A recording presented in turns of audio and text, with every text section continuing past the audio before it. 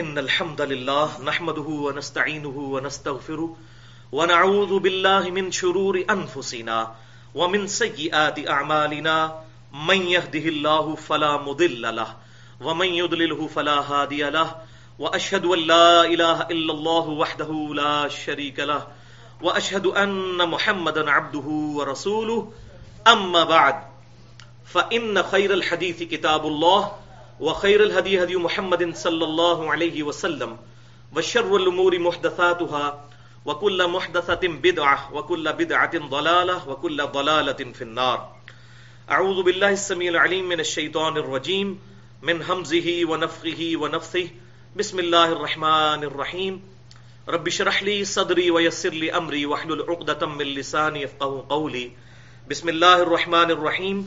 ان اللہ وملائکتہ یصلون علی النبی یا ایھا الذین آمنوا صلوا علیہ وسلموا تسلیما اللهم صل علی محمد وعلی آل محمد کما صلیت علی ابراہیم وعلی آل ابراہیم انک حمید مجید اللهم بارک علی محمد وعلی آل محمد کما بارکت علی ابراہیم وعلی آل ابراہیم انک حمید مجید. قرآن کلاس نمبر 114 میں آج انشاءاللہ تعالی ہم سورۃ الاعراف کی آیت نمبر 46 سے شروع کریں گے. پچھلی آیات میں جنتیوں اور دوزخیوں کے حوالے سے ان ڈیٹیل گفتگو چل رہی ہے اور ان دونوں کا سائملٹینیس کنٹراسٹ دکھایا گیا کہ قیامت والے دن ایمان والے جو ہیں وہ اللہ تعالیٰ کی رحمت کے مقام جنت میں ہوں گے اور جو اللہ تعالیٰ کے انبیاء کرام علیہ السلام کی پیروی سے روگردانی کرنے والے ہیں وہ دوزخ میں ہوں گے والعیاذ باللہ تعالی. تو یہ دو ایکسٹریمز ہیں جنتیوں اور دوزخیوں کی. اب کچھ لوگ ان کے درمیان میں بھی ایگزسٹ کرتے ہیں، نہ جنتی اور نہ دوزخی، ان کے لیے ابھی کوئی ڈیسیژن نہیں ہوا ہوگا اور انہیں کہا جاتا ہے رجال الاعراف، پہچاننے والے مرد، جو جنتیوں کو بھی پہچانتے ہوں گے اور دوزخیوں کو بھی پہچانتے ہوں گے ان کے چہروں سے.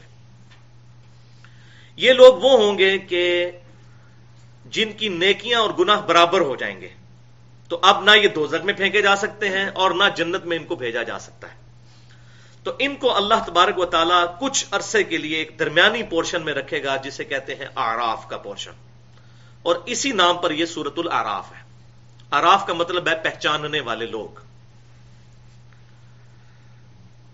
پھر اللہ تعالیٰ کی رحمت سے امید ہے کہ اللہ تعالیٰ جہاں پر دوزخیوں کو امام کائنات سید الاولین والآخرین شفیع المذنبین رحمت للعالمین سیدنا و مولانا امام اعظم محمد رسول اللہ صلی اللہ علیہ وسلم کی شفاعت کی برکت سے جنت تک رسائی عطا فرمائے گا، وہیں ان رجال الاعراف کو، اصحاب اعراف کو بھی جنت تک رسائی عطا فرما دے گا. لیکن پہلے وہ کم از کم لٹکے رہیں گے کچھ عرصے تک والعیاذ باللہ تعالی. تو اب ان کا ذکر آ رہا ہے آیت نمبر 46 سے. بسم اللہ الرحمن الرحیم.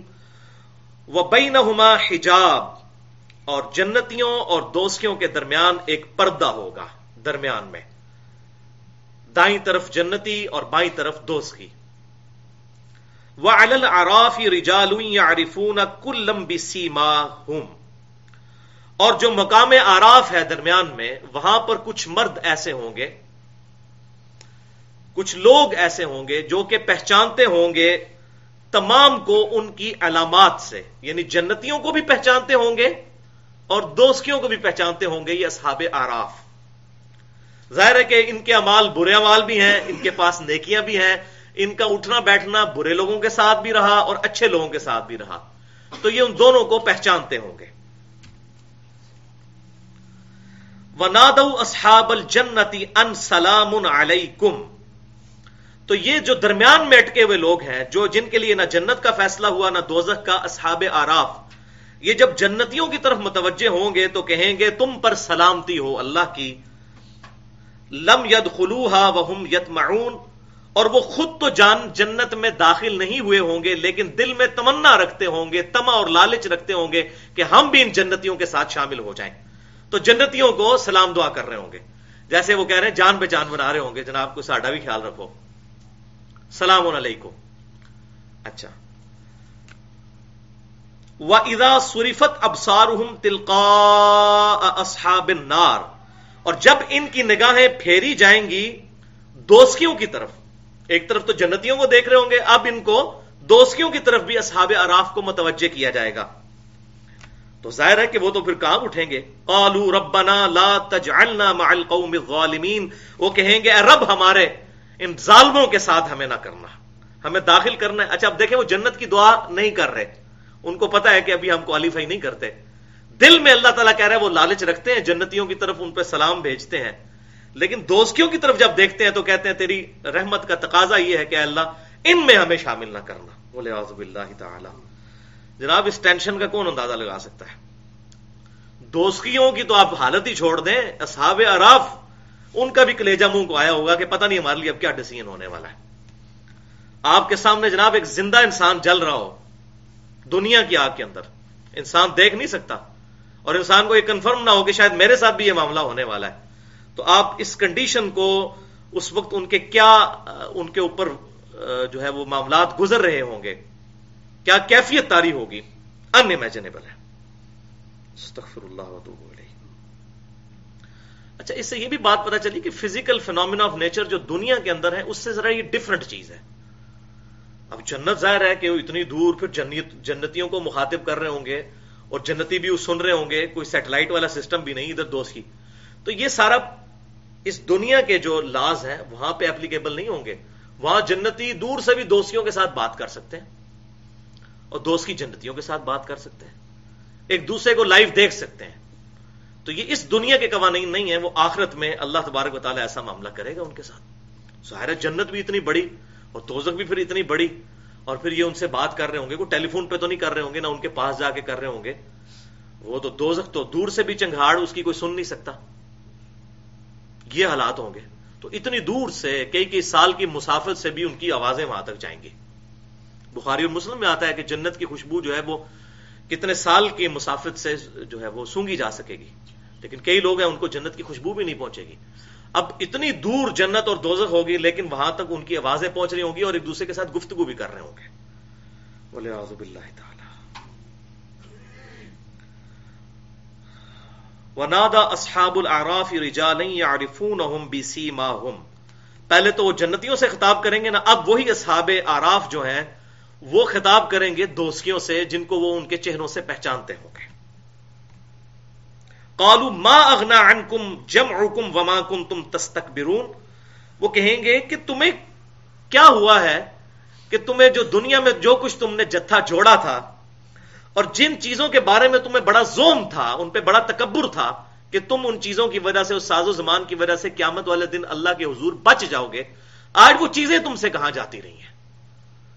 دو اللہ تعالیٰ کو معاذ اللہ کوئی رشوت اور جان چھڑا لو، کدھر گیا؟ تمہیں یہ بڑا مان تھا، آگے چل کے آئے گا کچھ ہستیوں پہ ان کو مان تھا، تو وہ خود ہی کہیں گے آج وہ ہستیاں بھی ہمیں نظر نہیں آ رہی جن کے بارے میں ہم دنیا میں عقیدہ رکھتے تھے، یہ دھونس کے ساتھ ہمیں اللہ تعالیٰ کی بارگاہ میں بچا لیں گے، والعیاذ باللہ تعالی۔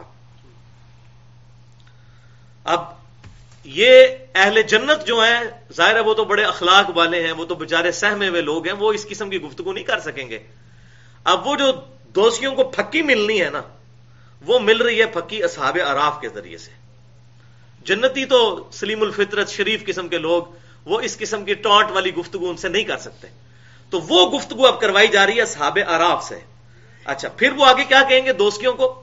اہؤلاء الذین اقسمتم لا ینالهم اللہ برحمہ، اوے دوستیوں کیا یہی وہ لوگ نہیں ہیں جنت میں جو پہنچ گئے ہیں جن کے بارے میں تم دنیا میں کہا کرتے تھے قسمیں اٹھا کے کہ ان کو اللہ تعالیٰ کی رحمت نہیں ملنے والی، یہ سب کچھ ڈھکوسلا ہے، کوئی آخرت نہیں ہے، کوئی جنت نہیں، کوئی دوزخ نہیں ہے، کیا تم قسمیں اٹھا اٹھا کے نہیں کہا کرتے تھے؟ اور واقعی کافر کہا کرتے تھے، ابو جہل کہا کرتا تھا اور بڑے بڑے کفار کہا کرتے تھے کہ آخرت کوئی نہیں ہے اور قیامت والے دن کوئی معاملہ ہوا تو ہم تمہارے بوجھ اٹھا لیں گے، والعیاذ باللہ تعالی۔ تو تم کہا کرتے تھے کوئی رحمت نہیں پہنچنے والی ان کو، ادخلوا الجنت لا خوف علیکم ولا انتم تحزنون، اور دیکھو انہیں تو حکم مل گیا ہے جنت میں جانے کا، نہ ان پر کوئی خوف ہے نہ کوئی غم ہے۔ دنیا میں انہوں نے ضرور زندگی بڑی ٹف گزاری تھی، حلال اور حرام کی تمیز کی، قدم قدم پر پھونک کر چلے کہ ہمارا رب ہم سے کہیں ناراض نہ ہو جائے. لیکن آج دیکھو ان کی محنت رنگ لائی ہے اور جنت میں پہنچنے کے لیے وہ کوالیفائی کر گئے اور کامیاب ہو گئے. اور ظاہر ہے جو بندہ جنت میں پہنچ گیا تو اس نے تو اربوں خربوں سال کی زندگی انفینٹ لائف کما لی ہے. دنیا میں انسان ذلت کی زندگی کاٹ بھی لے تو زیادہ زیادہ کتنی کاٹے گا؟ 50 سال 60 سال. اس میں سے بھی راتیں نکال دیں اور بچپن کا وقت جو بڑا اچھا گزرتا ہے وہ نکال دیں تو پیچھے چند سال ہی بچتے ہیں جو ٹف انسان نے گزارنے ہیں.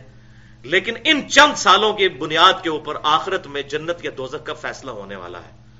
جس نے یہ زندگی اللہ اور اس کے محبوب صلی اللہ علیہ وسلم کی اطاعت میں گزاری اس کا مقام تو اللہ کی رحمت کا مقام جنت ہونے والا ہے. اور معاذ اللہ استغفر اللہ اگر جس نے بے پرواہ زندگی گزاری اور اس نے اللہ اور اس کے رسول صلی اللہ علیہ وسلم کی تعلیمات کو کیجول لیا اس کے ساتھ معاملہ بہت سخت ہونے والا ہے. وَنَادَى أَصْحَابُ النَّارِ أَصْحَابَ الْجَنَّةِ. اچھا ابھی تک تو اصحاب اعراف نے جنتیوں اور دوستیوں سے گفتگو کی. اب دوست کی گفتگو کریں گے جنتیوں کے ساتھ. وہ کدھر جنتی اور کدھر دوست کی؟ لیکن اللہ تعالیٰ ان کی آواز پہنچا رہے ہیں. کہیں گے ان افیدوا علینا من الماء او مما رزقکم اللہ کہ ہماری طرف بھی کچھ پانی بہا دو اور کچھ نعمتیں ہم تک بھی پہنچا دو جو اللہ نے تمہیں نعمتیں دی ہیں.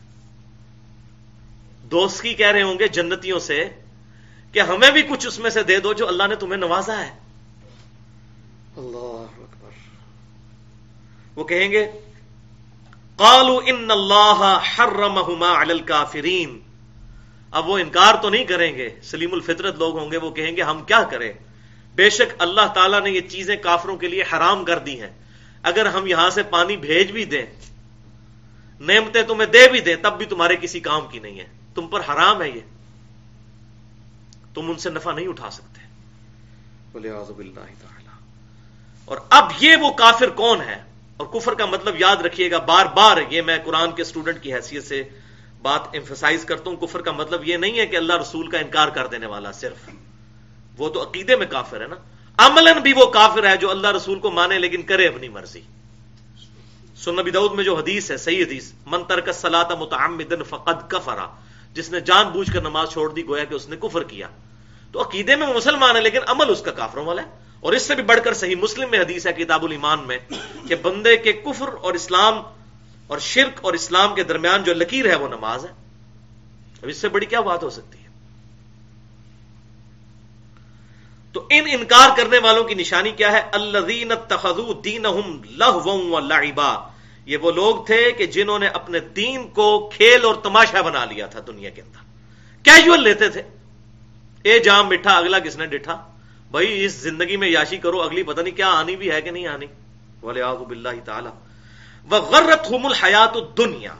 اور دنیا کی زندگی نے انہیں فریب میں دھوکے میں مبتلا کر دیا تھا. فَالْيَوْمَ نَنْسَاهُمْ كَمَا نَسُوا لِقَاءَ يَوْمِهِمْ هَذَا. تو جس طرح دنیا میں انہوں نے ہمیں فراموش کر دیا تھا, بھلا دیا تھا, آج کے دن ہم بھی انہیں ان کے حال پر چھوڑ دیں گے. وَمَا كَانُوا بِآيَاتِنَا يَجْحَدُونَ. اور جس طریقے سے وہ دنیا میں ہماری آیات کا انکار کیا کرتے تھے, آج ہم بھی ان کو ان کے حال پر چھوڑ دیں گے. وَلِعَاذُ بِاللَّهِ تَعَالَى. تو دنیا کی زندگی جو ہے اس نے ان کو دھوکے میں مبتلا کر دیا, کیونکہ دنیا نقد ہے اور آخرت ادھار ہے. بڑے بڑے دیندار لوگ دنیا کے فتنے کے اندر پھنس جاتے ہیں. اب آج محل نہیں ہے, اس میں نے 1.5 گھنٹے کی گفتگو کی ہے. مسئلہ نمبر 51 کے نام سے فتنہ مال, دنیا پرستی کا انجام اور اس کا علاج, جس میں قرآن پاک سے اور 17 صحیح الاسناد احادیث کی روشنی میں نے فتنہ مال اور یہ دنیا پرستی کا انجام اور اس کا علاج جو ہے وہ تجویز کیا ہے. الحمدللہ. وَلَقَدْ جِئْنَاهُمْ بِكِتَابٍ فَصَّلْنَاهُ عَلَىٰ عِلْمٍ. اور بے شک ہم کتاب لے آئے ہیں ایک تمہارے پاس جسے ہم نے اپنے علم سے تفصیل کے ساتھ بیان کر دیا ہے. ہدی ورحمۃ لقوم یؤمنون. جو کتاب ہدایت ہے اور رحمت ہے ان لوگوں کے لیے جو واقعی بات ماننا چاہیں. یؤمنون کا مطلب نہیں ایمان لانا چاہیں، یہ تو ہم پھر اس کا مطلب ہی کچھ اور سمجھ لیتے ہیں. جو واقعی ماننا چاہیں بات، جن کا دل گواہی دیتا ہے کہ واقعی یار یہ دنیا کی زندگی جو ہے وہ میں اپنی مرضی سے دنیا میں نہیں آیا، میرے ماں باپ اپنی مرضی سے دنیا میں نہیں آئے، کوئی ڈیوائن سورس ہے جس نے ٹائنیز ڈیٹیل تک ہر چیز کو کنٹرول کیا ہوا ہے، کسی مقصد کے تحت اس نے مجھے میری مرضی کے بغیر پیدا کر دیا ہے، اب وہ میرے ساتھ کچھ بھی کرنے پر قادر ہے، دنیا میں کوئی مجھے اس سے بچا نہیں سکتا، تو وہ ضرور اسی رب کی طرف لوٹے گا. افحسبتم انما خلقناکم عبثا وانکم الینا لا ترجعون. اے انسان کیا تو نے یہ سمجھ لیا کہ ہم نے تجھے ویسے ہی فضول پیدا کر دیا ہے اور تجھے مر کے ہماری طرف لوٹ کر نہیں آنا؟ اور موت اتنی بڑی حقیقت ہے کہ اس کا انکار کوئی بھی نہیں کرتا دنیا کے اندر. اور موت ہے، ہر بندہ دنیا سے جانے والا ہے. تو دنیا میں جس نے زندگی حلال اور حرام کی تمیز کے ساتھ، اخلاق کے دائرے کے ساتھ، حقوق اللہ اور حقوق العباد کا خیال رکھتے ہوئے گزاری، کیا وہ شخص اور دوسرا شخص جو بغاوت کی زندگی گزارتا ہے برابر ہو سکتے ہیں؟ دنیا میں کسی کے ساتھ زیادتی ہوئی تو کوئی ایک دن تو ایسا ہونا چاہیے کہ جس دن اللہ تعالیٰ مجرموں کو کٹہرے میں کھڑا کرے اور جو مظلومین ہیں ان کو بدلہ دلوایا جائے. بخاری اور مسلم کی متفق علیہ حدیث ہے کہ قیامت والے دن سب سے پہلے قتل کا فیصلہ ہوگا حقوق العباد میں سے. اور مسند امام احمد اور باقی کتابوں میں موجود ہے کہ جو حقوق اللہ ہیں ان میں سب سے پہلے نماز کے بارے میں پرسش ہوگی. اور یہاں انسان کی زندگی جو ہے وہ لوگوں نے بڑی آسان ٹھہرا لی ہے اس کو ختم کرنا. خصوصاً کراچی شہر کے اندر کوئی شخص اپنی ذاتی دشمنی نبھانے کی خاطر جس وقت چاہے جسے بھی قتل کر دے، کوئی بندہ پکڑا نہیں جاتا. تو آخرت کا دن تو ہے. سنن ابی داؤد کے اندر حدیث ہے کہ آپ صلی اللہ علیہ وسلم فرماتے ہیں قیامت والے دن جو مقتول ہے وہ قاتل کو اس کے بالوں سے گھسیٹتا ہوا اللہ تبارک و تعالیٰ کے قریب ہوگا، یہاں تک کہ عرش کے قریب پہنچ جائے گا اور کہے گا اللہ مجھے آج بدلہ دلا، مجھے کس جرم کی سزا میں اس شخص نے قتل کیا تھا، مجھ سے میری زندگی چھینی تھی. تو آپ دیکھیں کیا معاملہ ہونے والا ہے. خودکشی کا یہ معاملہ ہونے والا ہے. بخاری اور مسلم کی حدیث ہے کہ قیامت والے دن جس شخص نے دنیا میں خودکشی کی ہوگی، جس چیز کے ساتھ خودکشی کی ہوگی، اگر کسی نے اپنے آپ کو گولی ماری یا خنجر پیٹ میں مارا، وہی چیز اس کو پکڑا دی جائے گی اور بار بار وہ خودکشی کرے گا. یہ اس کا عذاب ہوگا. آپ اندازہ کریں. تو جس نے کسی اور کو مارا ہوگا اس کے عذاب کا کون اندازہ لگا سکتا ہے؟ اس کے ساتھ کیا ہوگا؟ حتیٰ کہ صحیح بخاری میں آتا ہے اگر ایک سینگ والی بکری نے بغیر سینگ والی بکری کو دنیا میں مارا ہوگا تو اللہ تعالیٰ دونوں بکریوں کو زندہ کرے گا، ان کا بھی بدلہ دلوائے گا اور پھر ان کو مٹی کر دے گا. تو ایک دن ہے مالک یوم الدین، بدلے کے دن کا مالک ہے وہ، جہاں پر لوگوں کو بدلہ ملے گا نیک اعمال کا یا برے اعمال کا. تو یہ کتاب ہم نے اپنے علم سے نازل کر دی، ہدایت ہے اور رحمت ہے ان لوگوں کے لیے جو واقعی ماننا چاہیں. لیکن جو نہیں ماننا چاہتے، هل ينظرون الا تأویلہ، کیا یہ لوگ اس کی تعویل کے منتظر ہیں کہ جو یہ کتاب بتا رہی ہے کہ مجرم دوزخ تک پہنچ جائیں گے اور جنتی جنت تک پہنچ جائیں گے، کیا یہ مجرم اس انتظار میں ہے کہ وہ دن آ جائے جب ان کے لیے دوزخ کا فیصلہ ہو جائے؟ یوم یأتی تأویلہ یقول الذین نسوہ من قبل قد جاءت رسل ربنا بالحق، جس دن اس کتاب کی تعویل ظاہر ہو جائے گی جو بتایا گیا اس کتاب میں کہ آخرت میں یہ معاملہ ہونے والا ہے، اس دن وہ لوگ جو کہ اس قیامت کے دن کی اللہ کی ملاقات کو بھلائے بیٹھے ہوں گے، وہ کہیں گے بے شک ہمارے پاس رب کے رسول تو آئے تھے دنیا کے اندر حق پیغام لے کر، کتاب لے کر. قرآن میں بھی آیا سورہ بنی اسرائیل میں وَبِالْحَقِّ أَنزَلْنَاهُ وَبِالْحَقِّ نَزَلَ، اس کتاب کو ہم نے حق کے ساتھ نازل کیا اور یہ حق کے ساتھ اتری. حق کی اپروپریٹ ٹرانسلیشن ہے پرپز فل، یہ کتاب مقصد کے ساتھ اتری ہے. تو رسول تو آئے تھے دنیا میں ہمارے پاس. فَهَلْ لَنَا مِن شُفَعَاءَ فَيَشْفَعُوا لَنَا، تو آج ہمارے کوئی سفارشی ہیں کہ ہماری سفارش کریں؟ دنیا میں تو ہمیں بڑا مان تھا، اب آخرت میں خود مان جائیں گے بھائی کسی نے کام نہیں آنا، اپنے اعمال ہی کام آنے والے ہیں. او نرد فنعمل غیر الذی کننا نعمل، یا کیا یہ ممکن ہے کہ ہمیں دنیا میں دوبارہ واپس بھیج دیا جائے اور جو اعمال ہم دنیا میں پہلے کرتے رہے اب وہ نہ کریں بلکہ دوسرے اعمال کریں، اچھے لوگوں والے اعمال کریں. قد خسروا انفسہم، بے شک انہوں نے اپنی جان کو خود ہی نقصان پہنچا لیا. وضل عنہم ما كانوا یفترون، اور ان کے ہاتھوں سے جاتا رہا جو کچھ دنیا میں وہ افطرا اور جھوٹ باندھا کرتے تھے کہ فلاں بچا لے گا فلاں بچا لے گا. سب کی سب چیزیں جو ہیں ان کے ہاتھوں کے طوطے اڑ جائیں گے قیامت والے دن. ان ربکم اللہ الذی خلق السماوات والارض فی 6 ایام، بے شک تمہارا رب اللہ وہ ہے جس نے زمین و آسمانوں کو اور زمین کو 6 دنوں میں پیدا فرمایا. اب یہ متشابہات ہیں کہ ان 6 دنوں کی لینتھ کیا تھی. ثم استوى علی العرش، اس کے بعد اپنے عرش پر مستوی ہوا جیسا کہ اس کی شان کے لائق ہے. اس کی کیفیت میں ہم نہیں پڑھتے. یغشی اللیل النہار یطلبہ حثیثا، اور وہی ہے جو کہ ڈھانپ لیتا ہے رات سے دن کو، اس حال میں کہ دن رات کو تیزی سے ڈھانپ لے. والشمس والقمر والنجوم، اور سورج اور چاند اور ستارے، مسخرات بامری، وہ اس کے حکم کے پابند ہیں. یہ تمام چیزیں ایک محکم قانون کے تحت چل رہی ہیں جو اللہ تعالیٰ نے ان کے لیے ان کی ڈیسٹنی مقرر کر دی ہے. اچھا، یہ جو یہاں پر اللہ تعالیٰ کے استوا علی العرش کا ایشو آیا ہے، اس کانٹیکسٹ میں نے تقریباً 40 منٹ کی گفتگو کی ہے مسئلہ نمبر 41 کے نام سے، نور من نور اللہ، وحدت الوجود اور علم الکلام، اسماء و صفات کے حوالے سے. تو آج میں اس کی ڈیٹیل میں نہیں جاؤں گا کہ استوا علی العرش کا مفہوم کتاب و سنت کی روشنی میں کیا ہے. بس اس پر ہم عقیدہ رکھتے ہیں کہ اللہ تعالیٰ اپنی شان کے لائق اپنے عرش پر مستوی ہے، اور عرش پر مستوی ہوتے ہوئے نحن اقرب الیہ من حبل الورید، وہ ہماری رگے جاں سے بھی زیادہ ہمارے قریب ہے. اس کی کیفیت میں ہم نہیں پڑھ سکتے کہ وہ کیسے ہے، جیسا کہ اس کی شان کے لائق ہے. تو اللہ تبارک و تعالی دن کو رات پر لپیٹ کے لے آتا ہے.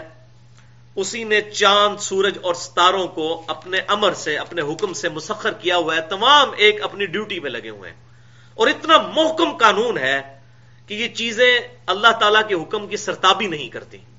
آج تک ہمارے آباء و اجداد میں کبھی یہ چیز رپورٹ نہیں ہوئی کہ سورج نے ود رسپیکٹ ٹو زمین مشرق سے نکلنے سے انکار کر دیا ہو، یا قطبی ستارہ جو ہے اس کی لوکیشن چینج ہو گئی ہو. ورنہ تو فزیکل فینومینا آف نیچر کے اوپر جو چیزیں بیس کرتی ہیں وہ تو ساری کی ساری ڈسٹرب ہو جائیں. تو اتنے محکم قوانین ہیں، اللہ تعالیٰ نے ان تمام چیزوں کو مسخر کیا ہوا ہے، اور ہر چیز اللہ تعالیٰ کے حکم کی پابند ہے. اب سورج کا کوئی باپ ہے جو اس کو چلا رہا ہے؟ سورج اس زمین سے 13 لاکھ گنا بڑا ہے، اور یہ ایک سورج ہے.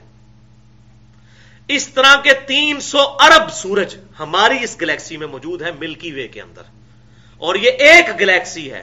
اور اس طرح کی 250 ارب گلیکسیز کائنات کے اندر دریافت ہو چکی ہیں. ان امیجنیبل فگر ہے یہ.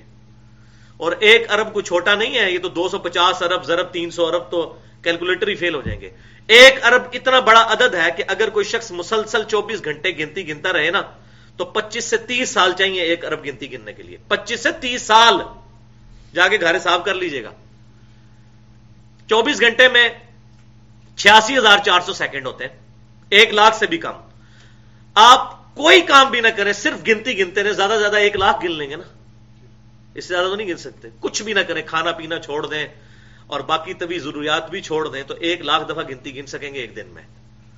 تو 1 لاکھ دفعہ بھی اگر گنے نا روزانہ تو گھر جا کے کیلکولیٹر پہ حساب لگائیے گا کہ 1 بلین 1 ارب اتنا بڑا فگر ہے کہ 25 سے 30 سال لگ جائیں گے آپ کو گنتے ہوئے. اور 300 ارب سورج صرف یہاں ہے، اور ہر سورج کی اپنی جو فیملی ہے وہ لادس ہے، جس طرح ہمارا یہ نظام شمسی ہے. اتنا محکم نظام. اب یہ سورج اتنا بڑا سورج ہر سیکنڈ میں 50 کروڑ ایٹامک بم کے برابر انرجی اس ایک سورج میں سے نکل رہی ہے. اس کے اندر انرجی کہاں سے آ رہی ہے؟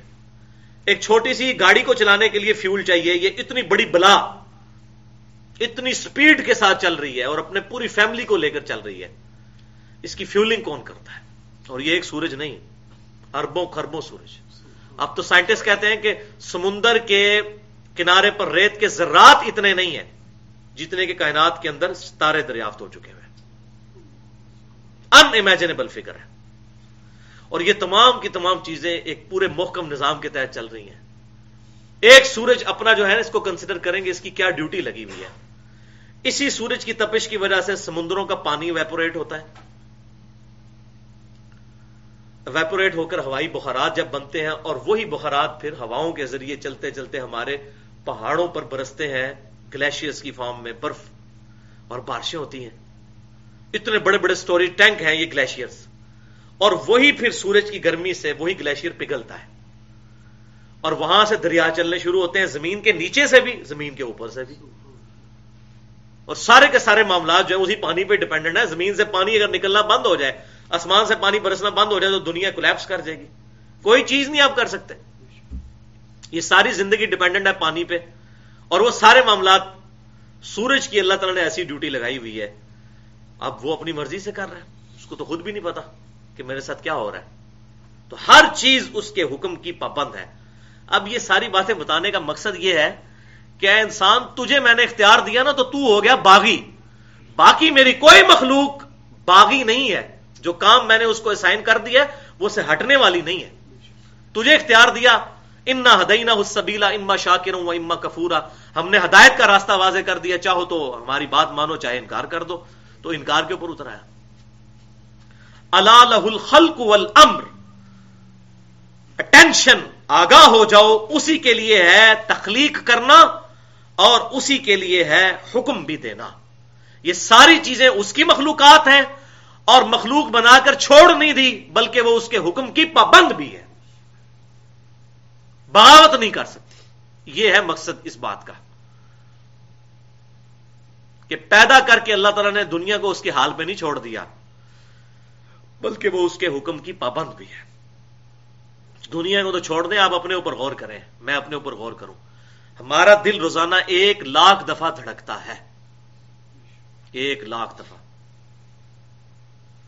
اور 1,00,000 دفعہ دھڑک کر 10,000 لیٹر خون ہماری نسوں میں پمپ کرتا ہے. اگر موٹر لگانی پڑ جائے نا 10,000 لیٹر خون کو پمپ کرنے کے لیے ایک بندے میں، اور جس طرح لوڈ شیڈنگ ہوتی ہے تو روزانہ ہی لاکھوں کروڑوں لوگ مرے ہوئے ہوں. اور پھر خون کی تو وسکوسٹی بھی زیادہ ہے، کثافت بھی زیادہ ہے. 10,000 لیٹر خون، ایک ایک خلیے تک آکسیجن اس خون کے ذریعے پہنچتی ہے. اور انسان کے جسم میں خلیوں کی تعداد جو ہے نا وہ ہزاروں میں نہیں ہے، لاکھوں میں بھی نہیں ہے، کروڑوں میں بھی نہیں ہے، اربوں میں بھی نہیں ہے، خربوں میں بھی نہیں ہے. 100 ٹریلین سیلز ہر انسان کے جسم میں موجود ہے. 100 ٹریلین، اور 1 ٹریلین 1000 ارب کے برابر ہوتا ہے. 100,000 ارب خلیے ہر بندے کے جسم میں ہے، اور 1 ارب میں نے آپ کو بتا دیا 30 سال چاہیے گنتی گننے کے لیے. 100,000 ارب خلیوں تک زمین و آسمان کی ساری مخلوقات، سارے فرشتے مل کر ایک بندے کے خلیوں تک آکسیجن نہیں پہنچا سکتے. 100 ٹریلین سیلز ہر بندے کے جسم کے اندر موجود ہے. اور سائنٹسٹ کہتے ہیں یہ اتنا بڑا فگر ہے کہ اگر انگلینڈ جیسے 30 ملک ہوں، 30 ملک انگلینڈ جیسے، اور ان میں کوئی چیز نہ ہو سوائے درختوں کے، تو وہ 30 انگلینڈ کے درختوں کے جتنے پتے بنیں گے نا وہ ہے 100 ٹریلین کا فگر. ایک بندے میں اتنے خلیے ہیں. 30 انگلینڈ جیسے ملک اور صرف درختوں سے پر، کوئی اور چیز نہیں. ان درختوں کے جتنے پتے ہیں وہ ایک بندے کے جسم کے اندر خلیے موجود ہیں. تو یہ سارے کے ساتھ، اور خلیوں کی پھر ڈویژن ہے. خلیے ڈسٹرب ہو جائیں کینسر بن جائے گا. 100 ٹریلین خلیوں کا بیک وقت صحیح پرفارم کرنا ہر بندے کا امپاسبل ہے. صرف اس کی کروموسوم کی ڈویژن ڈسٹرب ہو جائے وہی کینسر بن جاتا ہے. ہر چیز کو ٹائنیز ڈیٹیل تک کوئی کنٹرول کر سکتا ہے؟ میرے اختیار میں ہے. 23,000 دفعہ روزانہ میرے پھیپڑے سانس اندر اور باہر کرتے ہیں. اگر مجھے ایک دن بھی خود سانس لینا پڑ جائے نا یوں کر کے 23,000 دفعہ، تو مر جائے گا بندہ. 12,000 دفعہ میری آنکھیں بغیر میری مرضی کے روزانہ جھپکتی ہیں، اور اگر مجھے خود یوں جھپکانی پڑ جائے، اور اتنی نازک چیز 12,000 دفعہ رگڑ کھاتی ہے لیکن ڈسٹرب نہیں ہوتی. ایسا لیکوڈ اس کے اندر رکھ دیا ہے، آپ 12,000 دفعہ ہاتھ یوں رگڑے تو چھیل جائے گا. اور اتنی نازک چیز، ایسا لیکوڈ، اور لیکوڈ ذرا سا زیادہ ہو جائے تو ہمارے آنسو نکلنے شروع ہو جائیں، ہم کنٹرول ہی نہ کر سکیں، اور کم ہو جائے تو یہ رگڑ کھا کھا کے ساری جھلی ڈیمیج ہو جائے. اتنی محکم یہ ساری چیزیں کنٹرول کی ہوئی ہیں. الا لہ الخلق والامر، آگاہ ہو جاؤ اللہ ہی کے لیے ہے تخلیق کرنا، اور ہر چیز اس کے حکم کی پابند ہے. روزانہ ہمارے گردے 25 دفعہ ڈائلیسس کرتے ہیں ہماری مرضی کے بغیر. ایک دفعہ ڈائلیسس کروائیں 5 سے 6,000 روپے مارکیٹ میں لگتا ہے. 1.5-2 لاکھ روپے کا کام گردے ہماری مرضی کے بغیر کر رہے ہیں، اور عزت کے ساتھ. وہاں تو مشین پہ چڑھنا پڑ جائے تو کیا حالت ہوتی ہے بندے کی. یہ سارے کے سارے کام ہماری مرضی سے ہو رہے ہیں کیا؟ ہم رات کو کھانا کھا کے، چائے پی کے، شربت پی کے، بوتل پی کے سو جاتے ہیں، صبح اٹھ کے آرام سے جناب ٹوائلٹ میں جاتے ہیں. یہ سوچتے نہیں ہیں کہ اس خوراک کو پیشاب میں کس نے کنورٹ کیا، اس میں سے جو حصہ میرے جسم کے لیے ضروری تھا خون میں شامل کرنا، اس کو کس نے کیا. میں تو یقین کریں جب سے یہ حقائق کھلنے شروع ہوئے تو شاید ہی کو دن ہو کہ میں پیشاب کرنے کے لیے جاتا ہوں اور پیشاب کرتے ہوئے میں دل میں اللہ کا شکر نہ ادا کر رہا ہوں کہ اے اللہ تو نے کس طریقے سے اس سسٹم کو سیٹل کر دیا. اگر کسی بندے کا پیشاب بند ہو جائے تو زمین و آسمان کی ساری مخلوقات مل کے اس کا پیشاب نہیں جاری کر سکتی. تو ہر چیز اس کے حکم کی پابند ہے. داڑھی کے بال بڑھتے ہیں، سر کے بال بڑھتے ہیں، پلکوں کے بال نہیں بڑھتے. اگر یہ بڑھنے شروع ہو جائیں اور ان کو کاٹنا پڑ جائے تو کتنا معاملہ ڈسٹرب ہو جائے. اسی طریقے سے یہ ابرو کے بال نہیں بڑھتے. اچھا یہ ہڈی ہے ناخن، یہ بڑھتی ہے، کاٹنی پڑتی ہے. دانت بھی ہڈی ہیں، یہ نہیں بڑھتے. اور ایسا محکم نظام ہے، ڈیزائن ہے، یہ 100 سال بھی انسان زندہ رہے اس کا دانت نہیں گر سکتا. یہ صرف ہماری بد احتیاطی ہوتی ہے، ہم مسواک نہیں کرتے اور ٹوتھ برش نہیں کرتے. ادروائز ابھی بھی کتنے لوگ ہیں 90+ ہیں ان کا ایک دانت بھی نہیں گرا ہوا. یہ 100 سال کے لیے اس ہڈی کو ڈیزائن کر دینا کہ مسلسل یہ چلتی رہے اور ڈیمیج نہ ہو، اور یہ بڑے بھی نہ، ورنہ یہ دانت کاٹنے پڑ جاتے جس طرح ناخن کاٹنے پڑتے ہیں تو کتنی مصیبت کھڑی ہو جاتی. تو ہر چیز اس کے حکم کی پابند ہے. تو اللہ تعالیٰ فرما رہا ہے الا لہ الخلق والامر، آگاہ ہو جاؤ، بی اٹینشن، کہ اسی کے لیے ہے تخلیق کرنا اور اسی کیا ہی حکم چلتا ہے. تبارک اللہ رب العالمین، بڑی برکت والی ہے وہ ذات اللہ جو سارے جہانوں کا پالنے والا ہے.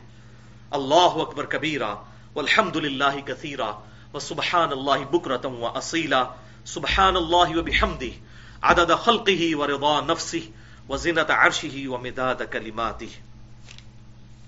اب یہ ساری باتیں کرنے کے بعد وہ ڈیمانڈ انسان سے کی جا رہی ہے، ادعوا ربکم تضرعا وخفیا، اپنے رب کو پکارو گڑ گڑا کر اور آہستگی کے ساتھ. گڑ گڑانا تو ہے، انسان پریشان ہو جاتا ہے جب یہ فزیکل فینومینا آف نیچر اور یہ اس کائنات کے حقائق دیکھتا ہے تو انسان پہ خوف طاری ہو جاتا ہے کہ اتنی بڑی ہستی، کچھ بھی نہیں میں اس کے مقابلے پہ، اور میں اس سے بغاوت پر اترا ہوا ہوں اور میں اس کی نافرمانیوں پہ شیر ہوں. میری اوقات کیا ہے؟ صرف میری وہ خلیوں کی ڈویژن کو ڈسٹرب کر دے تو میں کینسر کا شکار ہو سکتا ہوں. دماغ کے اندر کوئی شریان کو ڈسٹرب کر دے، میرا ذہنی توازن ختم ہو جائے. ابھی کتنے لوگ دنیا میں ہیں ان کی دماغ میں ذرا سی ڈسٹربنس ہوئی ہے وہ پیشاب نہیں روک سکتے اپنا. اب یہ پیشاب کو جو ہم روک کے بیٹھے ہوتے ہیں یہ پورے سگنل جنریٹ ہوتے ہیں. اگر دماغ یہ بیلنس کرنا چھوڑ دے کچھ بھی نہیں کر سکتے ہم. تو جہاں بیٹھے ہوں گے وہیں پیشاب نکل جائے گا. اس چیز کو کنٹرول کر لینا، یہ ساری کی ساری چیزیں ٹائنیس ڈیٹیل تک اللہ نے کنٹرول کی ہوئی ہیں. تو پکارو اپنے رب کو گڑ گڑا کر اور آہستہ آہستہ. انہ لا یحب المعتدین، بے شک اللہ تعالیٰ حد سے بڑھنے والوں کو پسند نہیں کرتا. اچھا اس سے اب یہ بات پتہ چل گئی کہ اسلام کا اسلوب یہ ہے کہ چیخو پکار کر کے اللہ کا ذکر نہیں کرنا. اسلام میں یہ بات ناپسندیدہ ہے. اور میں نے اس آیت کے بعد جب غور کیا تو واقعی ہماری ساری عبادتیں آہستہ ہی ہیں. مغرب یا عشاء یا فجر میں امام تھوڑی دیر کے لیے قرات کرتا ہے نا، اس کے بعد وہ پوری نماز آہستہ آہستہ وہ بھی پڑھ رہے ہوتے ہیں، ہم بھی پیچھے آہستہ آہستہ پڑھ رہے ہوتے ہیں. سنتیں تو ویسے ہی آہستہ آہستہ، زور اثر تو ویسے ہی آہستہ آہستہ. نماز پوری کی پوری وہ بھی خفیہ ہے. سبحان ربی العظیم اونچی آواز میں تو نہیں ہم کہتے، سبحان ربی الاعلیٰ، تشہد، ہر چیز چاہے جہری نمازیں ہوں یا سری نمازیں. اس سے یہ پیٹرن سیٹ ہو گیا کہ اسلام کا پیٹرن یہ ہے کہ آپ نے آہستہ آواز میں اللہ کا ذکر کرنا ہے، عاجزی کے ساتھ گڑ گڑاتے ہوئے. اور اللہ تعالیٰ کو حد سے بڑھنے والے، اونچی آواز میں یہ نعرے لگانے والے لوگ پسند نہیں ہیں، چاہے وہ اللہ کے نام کے بھی نعرے لگا رہے ہوں.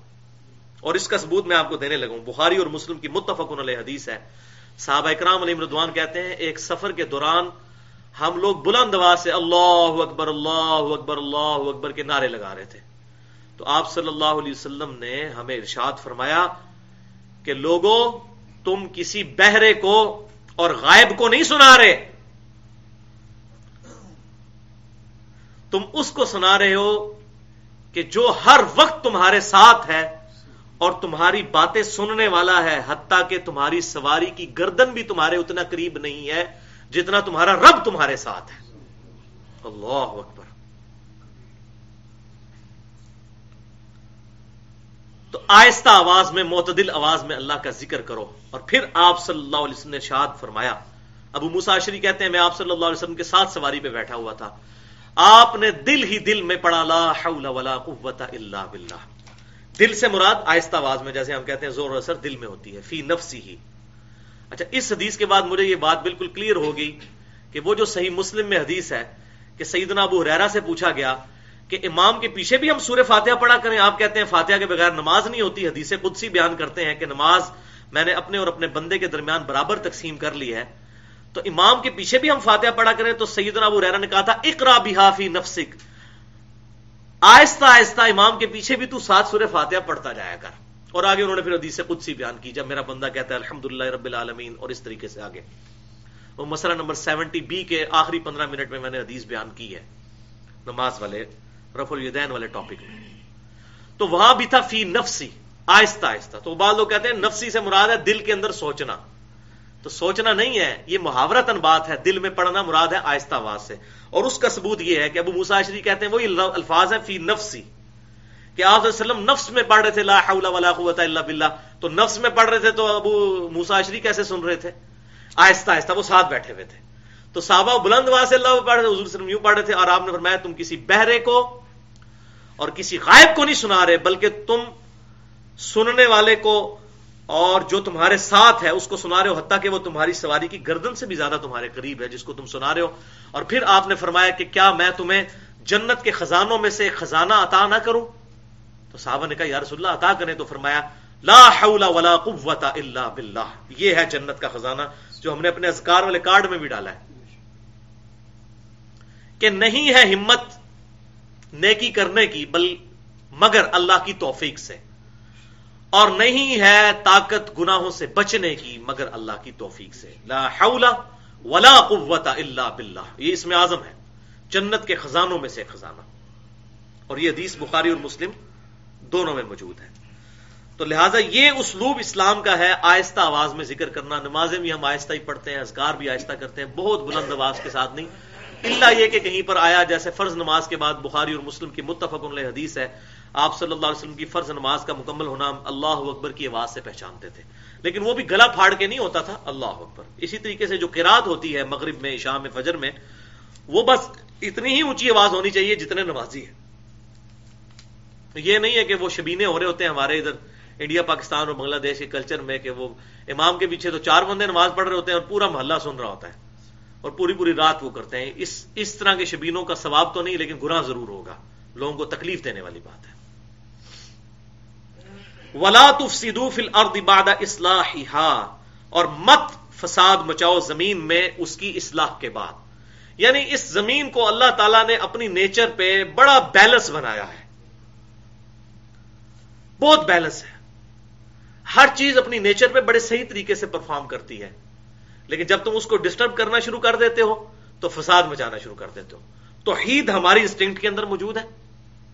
جب تک کوئی باہر سے کسی کے ذہن میں فاسد خیالات نہ داخل کرے تو ہر بندہ اپنی فطرت پہ ہوتا ہے.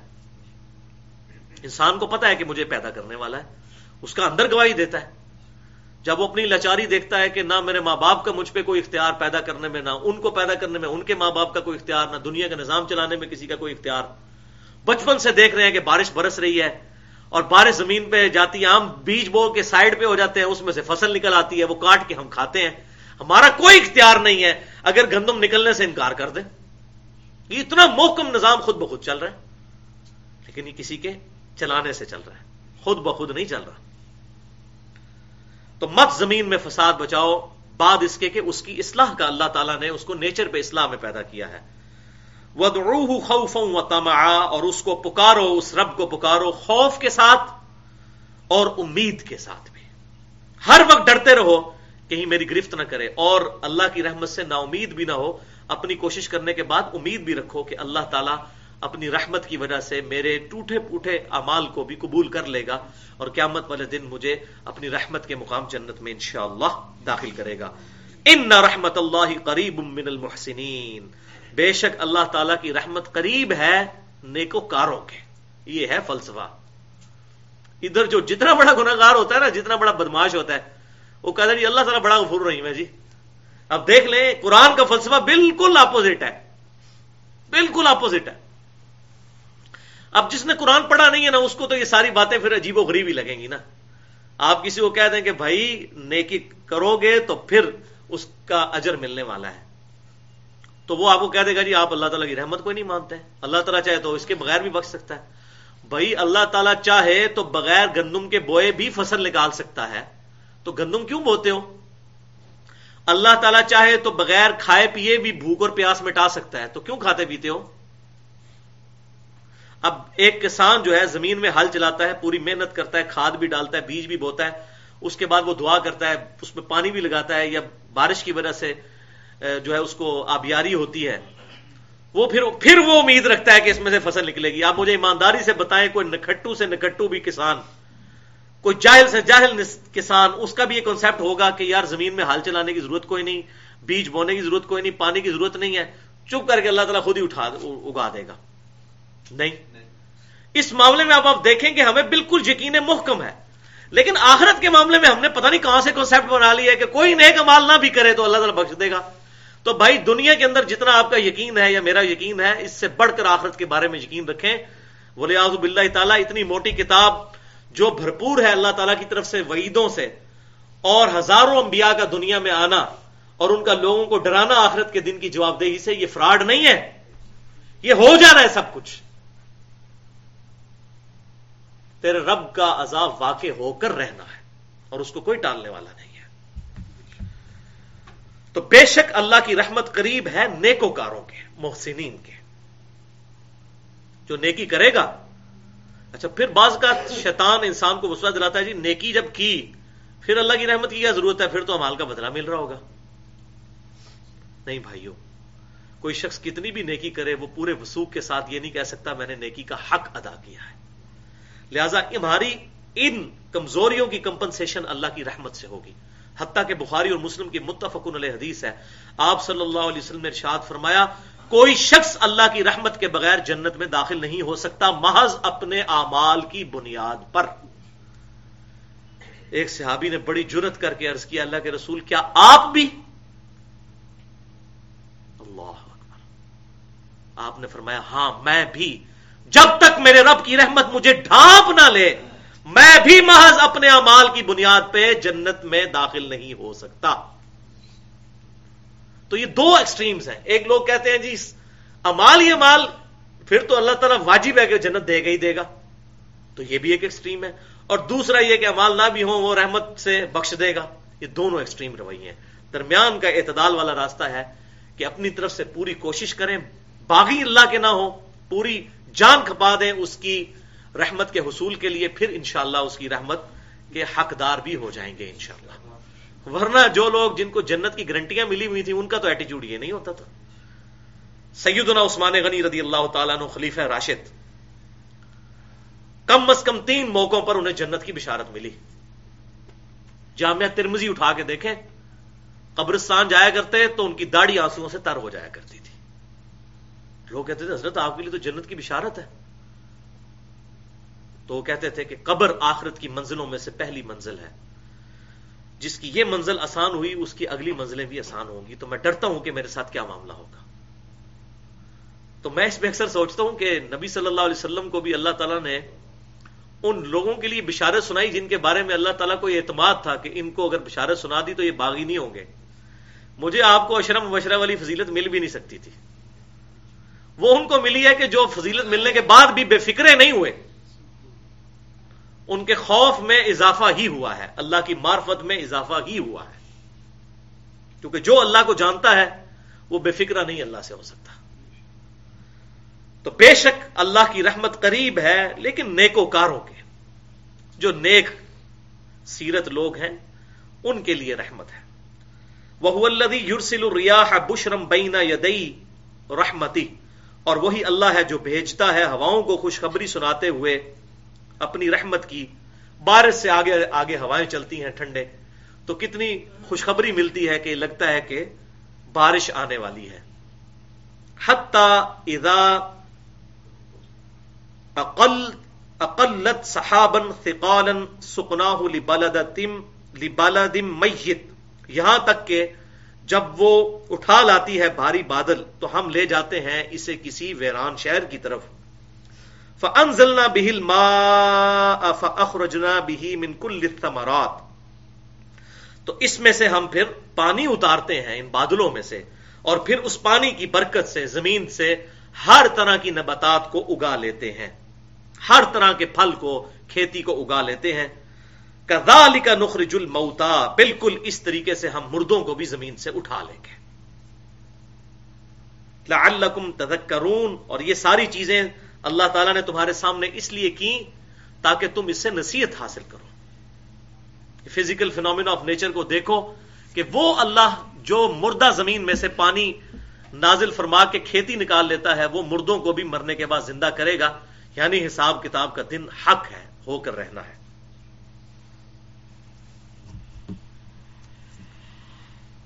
والبلد الطیب یخرج نباتہ باذن ربہ، اب جو عمدہ زمین ہوتی ہے اس سے نکلتی ہے اچھی کھیتی اپنے رب کے اذن سے. جو اچھی زمین ہوگی وہ اچھی کھیتی نکالتی ہے. والذی خبث لا یخرج الا نکدا، اور جو خراب قسم کی زمین ہوتی ہے اس میں سے تو گھٹیا قسم کی پیداوار ہی ہوگی، وہاں تو جڑی بوٹیاں ہی نکلیں گی. یہ دنیا میں بھی جو لوگ اریگیشن کے شعبے سے وابستہ ہیں ان کو یہ بات پتہ ہے اچھی زمین کی کیا ورتھ ہے، وہ کتنی مہنگی ہوتی ہے. اور جو زمین جس کے اندر پوٹینشیل ہی نہیں ہوتا فصل اگانے کا، تو اس میں سے پھر جھاڑ پھونکی نکلتا ہے. نقیدہ، یہ پنجابی میں بھی لفظ استعمال ہوتا ہے، آپ کو پتا ہے، نکھیند، گھٹیا سی چیز، یہ عربی سے ہی نکلا ہوا ہے نکھیند. تو جو بری زمین ہے، خراب زمین ہے، اس سے تو جو ہے وہ گھٹیا چیز ہی نکلتی ہے. کذالک نصرف الآیات لقوم یشکرون، ہم اس طریقے سے مختلف آیات کو پھیر پھیر کر پیش کرتے ہیں لوگوں کے اوپر تاکہ وہ شکر گزار بن سکیں. تو یہ بیسیکلی یہاں پر بنیاد رکھ دی. آئندہ جتنی گفتگو آنے والی ہے اس کی، اس مثال کے ذریعے اللہ تعالیٰ نے یہ چیز بتائی ہے کہ دنیا کے اندر جس طرح زمینیں مختلف ہوتی ہیں اس طریقے سے لوگ بھی مختلف ہوتے ہیں. کئی لوگ اتنے سلیم الفطرت ہوتے ہیں، اللہ تعالیٰ نے تو سب کو سلیم الفطرت پیدا کیا، لقد خلقنا الانسان فی احسن تقویم، لیکن بعض لوگ ثم رددناہ اسفل سافلین، برے اعمال کی وجہ سے اپنی نیچر کو پرورٹڈ کر لیتے ہیں. تو جب انبیاء کی دعوت آتی ہے تو جو اچھے لوگ ہوتے ہیں وہ آگے بڑھ کر دعوت کو قبول کر لیتے ہیں، ان میں سے اچھی کھیتی نکل آتی ہے. اور جو برے لوگ ہوتے ہیں وہاں پھر جھاڑ جھنکار اور یہ گھٹیا قسم کی چیزیں نکلے گی، وہ ان کے اپنے اندر کی خرابی ہوتی ہے، اسی لیے ان کو بات سمجھ نہیں آتی. اب سیدنا بلال حبشی رضی اللہ تعالیٰ عنہ کو جو بات سمجھ آ گئی، ابو جہل کو سمجھ ہی نہیں آئی. حضرت عمار ابن یاسر کو، حضرت یاسر اور سمیہ کو جو بات سمجھ آ گئی، ابو جہل ان کا مالک تھا، اس کو بات سمجھ نہیں آئی. تو جب نیچر پرورٹڈ ہو جائے، انسان مس کر لے اپنی نیچر کو، تو پھر وہ اندر کی پلیدی ہے وہ باہر آئے گی. اچھی زمین کے اوپر جب بارش پڑے گی تو اس میں سے اچھی فصل نکلے گی, اور گندگی کے ڈھیر کے اوپر کیا ہوگا؟ بدبو ہی اور تعفن پھیلے گا. اس میں بارش کا قصور نہیں ہے بلکہ وہ زمین کا قصور ہے, اور وہ زمین بھی خود انہوں نے خراب کی. اللہ تعالیٰ نے معاذ اللہ استغفر اللہ لوگوں کو زبردستی دوزخ کے لیے نہیں پیدا کیا. یہ بات بھی سمجھیے گا. اگر زبردستی بات ہوتی تو مجھے بتائیے, خالد ابن ولید رضی اللہ تعالیٰ عنہ جو پوری زندگی حضور صلی اللہ علیہ وسلم کی مخالفت کرتے رہے, اینڈ پہ انہوں نے بھی اسلام قبول ہی کر لیا صلح حدیبیہ کے بعد. اور میں اکثر سوچتا ہوں کہ اتنی جنگوں سے زندہ بچ جانا بہت بڑا معجزہ ہے. ابو سفیان ساری جنگوں میں غزوہ بدر کے علاوہ شریک تھا اور مارا نہیں گیا, مارا گیا تو دوزخ میں جاتا. اتنے زیادہ سرکمسٹانسز سے ہوتا ہوا الٹیمیٹلی اس نے ایمان قبول کر لیا. اور صحابہ کرام علیہم رضوان کو اس کا ایمان قبول کرنا اچھا نہیں لگا کہ پوری زندگی مخالفت کرتا رہا. حتیٰ کہ صحیح مسلم میں ایک حدیث میں پڑھ کے حیران ہو گیا کہ حضرت بلال حبشی رضی اللہ تعالیٰ عنہ ابو سفیان سے کہنے لگے, ابو سفیان تجھے اللہ نے ہماری تلوار سے محفوظ کیا, اگر ہم پر ہوتے تو ہم تجھے نہ چھوڑتے, جس طریقے سے تو نے مسلمانوں کو اذیتیں دی ہیں. تو حضرت ابوبکر صدیق رضی اللہ تعالیٰ نے حضرت بلال کو ڈانٹا کہ مکے کا سردار ہے, اب اس نے اسلام قبول کر لیا, تم اس کے ساتھ ایسی گفتگو نہ کرو.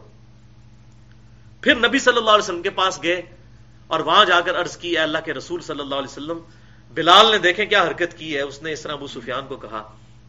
اب میں اور آپ یہ سمجھ رہے ہوں گے کہ حضور صلی اللہ علیہ وسلم نے حضرت ابوبکر صدیق کو انڈورس کیا ہوگا کہ بھئی تو نے بالکل ٹھیک کیا. حضور نے فرمایا, بلال سے جا کر معافی مانگ, تو نے اس کا دل دکھایا ہے. اللہ اکبر کبیرہ. حضور کو بھی یہ بات پتا تھی کہ میں نے جو واشی کا ایمان قبول کیا, ابو سفیان کا ایمان قبول کیا, بالمؤمنین رؤوف الرحیم, بلکہ وما ارسلناک الا رحمۃ للعالمین, اس کے تقاضے کے تحت کیا, ورنہ دنیا کے کسی قانون میں ان کا ایمان قبول کرنا بنتا نہیں تھا. لیکن آج ہم حضرت واشی کو بھی, ابو سفیان کو بھی, یا ایون حضرت معاویہ رضی اللہ تعالیٰ عنہ, سب کو رضی اللہ تعالیٰ عنہ کہتے ہیں. الحمدللہ, اللہ ان سے راضی ہو. تو یہ زمینیں مختلف ہوتی ہیں اور وہاں سے پھر اس قسم کی چیزیں نکلتی ہیں. اب یہ ساری تمہید بنائے گی. اس کے بعد اب مسلسل انٹرسٹنگ پورشن اس سورت کا شروع ہو رہا ہے, اور وہ ہے رسولوں کے حالات. تذکیر بایام اللہ, جو میں نے سورۃ الانعام کے تعارف میں بتایا تھا کہ قرآن کی آیات کا ایک حصہ ہے تذکیر بایام اللہ, اللہ کے بڑے بڑے دنوں کے ذریعے نصیحت کرنا.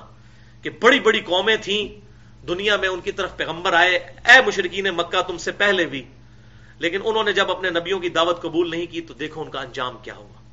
تو یہاں پر 6 رسولوں کا ذکر آئے گا. ابراہیم علیہ السلام کا ذکر اس سے پچھلی سورۃ الانعام کے اندر ڈیٹیل سے گزر چکا. تو 6 رسولوں کا ذکر یہاں پر آئے گا. 3 ابراہیم علیہ السلام سے پہلے جو گزرے اور 3 ابراہیم علیہ السلام کے بعد, یا ایک ان میں سے ان کے زمانے میں. پہلے جو گزرے ان میں پہلے نمبر پر حضرت نوح علیہ السلام, جن کے دور میں باقاعدہ طور پر پہلی دفعہ شرک ہونا شروع ہوا. حضرت نوح علیہ السلام سے پہلے آدم علیہ السلام سے نوح علیہ السلام تک کوئی شرک نہیں تھا. اس شرک نام کی کوئی چیز موجود نہیں تھی. پہلی قوم جس نے شرک کیا اللہ تعالیٰ کے ساتھ وہ نوح علیہ السلام کی قوم ہے, ان کا ذکر آئے گا. اس کے بعد سیدنا ہود علیہ السلام کی قوم کا ذکر آئے گا, قوم عاد کا. اور پھر اس کے بعد سیدنا صالح علیہ السلام کی قوم کا, قوم سمود کا ذکر آئے گا. یہ ان کی زمانی ترتیب ہے. یہ تینوں جو ہے پری ابراہیمک قومیں ہیں, ابراہیم علیہ السلام سے پہلے. ابراہیم علیہ السلام کو آپ سمجھ لیں تقریباً 5,500 سال گزر چکے ہیں, اور اس سے بھی یہ پہلے کی تھی. نوح علیہ السلام, اس کے بعد ہود علیہ السلام, اور پھر صالح علیہ السلام. اور یہ بھی سارے وہ عرب کے ایریا کے رسول تھے. ان کا ذکر اس لیے کیا کہ عرب کے لوگ ان سے واقف تھے, کیونکہ اللہ تعالیٰ نے امت کا امام تو عربیوں کو بنایا, بنو اسماعیل کو, بنی اسرائیل کے بعد قیامت تک کے لیے. تو وہاں سے یہ دعوت پھیلنی تھی, تو لہٰذا ان سے وہ بات کی گئی جو ان کو پتا تھی. ویسے تو اللہ تبارک و تعالیٰ نے دنیا کے ہر حصے میں کوئی نہ کوئی پیغمبر اور رسول بھیجا. وَإِن مِّن أُمَّةٍ إِلَّا خَلَا فِيهَا نَذِيرٌ, قرآن پاک میں آتا ہے کوئی امت ایسی نہیں گزری جس میں کوئی ڈر سنانے والا نہ آیا ہو. ہر جگہ آیا, لیکن یہ پرٹیکولرلی چونکہ عرب کو امام بنانا تھا اور یہاں سے یہ دعوت اٹھنی تھی. اور آپ دیکھیں وہ دعوت کیسے اٹھی کہ چند سالوں کے اندر دونوں دنیا کی سپر پاورز گرا دی. اور پوری دنیا کے اندر ایک ایکسپلوژن ہو کے یہ دعوت اسلام کی پہنچ گئی. تو ایک بجلی ان میں بھرنی تھی، ان کو انہی کے علاقوں کے پیغمبروں کی بات کی گئی. 3 پیغمبر جو ہیں، 3 رسول جو ہیں وہ پری ابراہیمک ہیں، اور رسول وہ ہوتے ہیں کہ جو دعوت لے کر آتے ہیں اور اس کے بعد چیلنج دیتے ہیں کہ اگر ہماری دعوت قبول نہ کی تو اللہ کا عذاب آ جائے گا. وہ ہوتے ہیں رسول. نبی یہ دعوت نہیں دیتا. یوسف علیہ السلام نبی تھے، آپ سورہ یوسف پوری کھول کے دیکھ لیں، کہیں انہوں نے نہیں کہا کہ اگر تم میرے پر ایمان نہیں لائے تو اللہ کا عذاب آ جائے گا، کوئی ایسی بات نہیں. لیکن رسول جو ہے وہ دعوت اس طرح دیتا ہے کہ اگر مجھے مانو گے تو حق اور باطل کے درمیان میں فرق ہو، مانو گے تو اللہ تعالیٰ تمہیں بچا لے گا، ورنہ دنیا پہ عذاب آ جائے گا اللہ تعالیٰ کا تم پر. تو رسول وہ ہوتا ہے. تو 3 پری ابراہیمک رسول، نوح علیہ السلام اور ہود علیہ السلام اور صالح علیہ السلام، اور 3 ابراہیم علیہ السلام کے بعد ایک ان کے اپنے زمانے کے اندر سیدنا لوط علیہ السلام جو بھتیجے تھے حضرت ابراہیم علیہ السلام کے، اور اس کے بعد ابراہیم علیہ السلام کی اولاد میں سے سیدنا شعیب علیہ السلام دوسرے رسول، اور تیسرے رسول جو ہے سیدنا موسیٰ علیہ السلام. تو یہ 6 رسولوں کے حالات یہاں پر اب ان ڈیٹیل آئیں گے تاکہ عرب کی قوم جو ان سے واقفیت رکھتی تھی، اس میں صرف موسیٰ علیہ السلام تھوڑے سے ہٹ کے مصر کی سائڈ پہ تھے، ادروائز باقی تمام اسی عرب کے ایریے کے اندر وہ رسول تھے، اور ان کے قومیں جو ہلاک ہوئیں ان کے کھنڈرات اس وقت وہاں موجود تھے، اور وہ تجارت کے سفر کے دوران ان کھنڈرات کو دیکھا کرتے تھے. ایون آج بھی وہ موجود ہیں. یہ ایک ویڈیو انڈیا کے چند علماء نے، کچھ سکالرز ہیں پی ایچ ڈی قسم کے، انہوں نے بنائی قرآن کے تاریخی مقامات. اس میں جو قوم عاد کے، قوم سمود کے مساکن ہیں، جو پہاڑ تراش تراش کے بڑے بڑے وہ محل بنایا کرتے تھے، آج تک عرب میں موجود ہیں. وہ انہوں نے دکھائے ہیں وہاں پر جا کر فزیکلی، وہ ویڈیوز بھی موجود ہیں. آپ یوٹیوب پہ بھی لکھیں نا قرآن کے تاریخی مقامات، اس کی CD بھی مل جاتی ہے. تو یہ تمام کی تمام چیزیں. لقد ارسلنا نوحا الی قومہ، بے شک ہم نے نوح علیہ السلام کو بھیجا ان کی قوم کی طرف. فقال یا قوم اعبدوا اللہ ما لکم من الہ غیرہ، تو انہوں نے کہا اے میری قوم اللہ کی عبادت کرو، اس کے سوا تمہارا کوئی معبود نہیں ہے. یہ بنیادی دعوت توحید کی. وَلَقَدْ بَعَثْنَا فِي كُلِّ أُمَّةٍ رَسُولًا أَنِ اعْبُدُوا اللَّهَ وَاجْتَنِبُوا الطَّاغُوتَ، ہم نے ہر قوم میں کوئی نہ کوئی رسول اٹھایا ایک ہی بنیادی دعوت کے ساتھ، عبادت کرو اللہ کی، اور اللہ کے مخالفت پہ جو طاغوت ہے اس کی نفی کرو. انی اخاف علیکم عذاب یوم عظیم، اے میری قوم بے شک مجھے ڈر ہے تم پر بڑے دن کے عذاب کا، کہ اگر تم نے میری بات نہ مانی، شرک سے توبہ نہ کی، صحیح توحید اختیار نہ کی، تو بڑے دن کا عذاب تمہیں آ پکڑے گا. قال الملأ من قومه، تو ان کے سرداروں میں سے جو ان کی قوم کے سردار تھے، سب سے پہلے تو ان کے اوپر ہی ضرب پڑتی ہے نا، چودھریوں کے اوپر. ابو جہل بھی سردار تھا نا، تو وہ ان کی پبلک ان کے قابو سے نکل جاتی. جب رسول کے ساتھ لگے گی تو رسول کا تو مطلب ہے کہ وہ تو جان بھی دینے کے لیے تیار ہو جائیں گے. تو سب سے پہلے آڑ جو بنتے ہیں وہ قوم کے سردار بنتے ہیں، جن کی پبلک جو ہے وہ ان سے چھن جاتی ہے. جیسے یہاں پہ بھی سیاسی لیڈر اور وڈیرے اور بڑے بڑے اس طرح کے لوگ. تو وہ قوم کے سردار کہنے لگے انا لنراک فی ضلال مبین، اے نوح ہمیں تو لگتا ہے کہ بے شک تو کھلا گمراہ ہو چکا ہے، تیرا کوئی ذہنی توازن ٹھیک نہیں رہا، تو گمراہی میں جا چکا ہے. قال یا قومی لیس بی ضلالہ، وہ کہنے لگے اے میری قوم میں گمراہ نہیں ہوا ہوں، ولکنی رسول من رب العالمین، بلکہ میں تو اللہ کا رسول ہوں، اس رب کا جو سارے جہانوں کا پالنے والا ہے. یہ لاکن، لیکن اردو میں، عربی میں لاکن اور اردو میں لیکن. اور کیا ڈیوٹی ہے؟ ابلغکم رسالات ربی، میں تو پہنچا رہا ہوں اپنے رب کا پیغام تم تک. وانصح لکم، اور میں تو نصیحت کرتا ہوں تمہیں. واعلم من اللہ ما لا تعلمون، اور میرے علم میں اللہ کی طرف سے وہ باتیں آ چکی ہیں جو تمہارے علم میں نہیں ہیں. تم جاہل ہو چکے ہو آخرت کے بارے میں، بھلا چکے ہو آخرت کے دن کو، لیکن اللہ تعالیٰ نے مجھے چن لیا ہے تمہیں میں سے کہ مجھے وہ تمام علم کی باتیں سکھا دی تاکہ میں تم تک یہ بات پہنچاؤں. اوا عجبتم ان جاءکم ذکر من ربکم، کیا تم تعجب کرتے ہو اسی بات پر کہ تمہارے پاس تمہارے رب کی طرف سے نصیحت آ گئی. نوح علیہ السلام کو جو اللہ تبارک و تعالیٰ نے دعوت حق دے کر بھیجا. علی رجل منکم، ایک ایسے مرد پر جو تم میں ہی تھا. لِيُنذِرَكُمْ وَلِتَتَّقُوا وَلَعَلَّكُمْ تُرْحَمُونَ، تاکہ وہ تمہیں ڈر سنائے اور تم بچ جاؤ، اور تاکہ تم پر رحم کیا جائے، آخرت کے دن کی جواب دہی سے بچ جاؤ نبی کی پیروی کر کے۔ اب اس میں مشرکین عرب کی طرف بھی اصل میں اشارہ ہے کہ تم کوئی پہلی قوم نہیں ہو جنہوں نے اپنے پیغمبر کو جھٹلایا ہے۔ نوح علیہ السلام 950 سال تک تبلیغ کرتے رہے، سورہ نوح پڑھ کے دیکھیں کس طریقے سے ان کو تکلیفیں اٹھانی پڑی دعوت کے لیے۔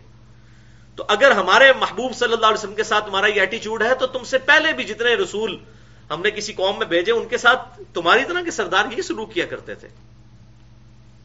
فَكَذَّبُوهُ، تو انہوں نے نوح علیہ السلام کو جھٹلا دیا۔ فَأَنْجَيْنَاهُ وَالَّذِينَ مَعَهُ فِي الْفُلْكِ، تو ہم نے نجات دے دی نوح علیہ السلام ان کے ساتھ جو ایمان والے تھے، ایک کشتی میں ان کو بچا لیا۔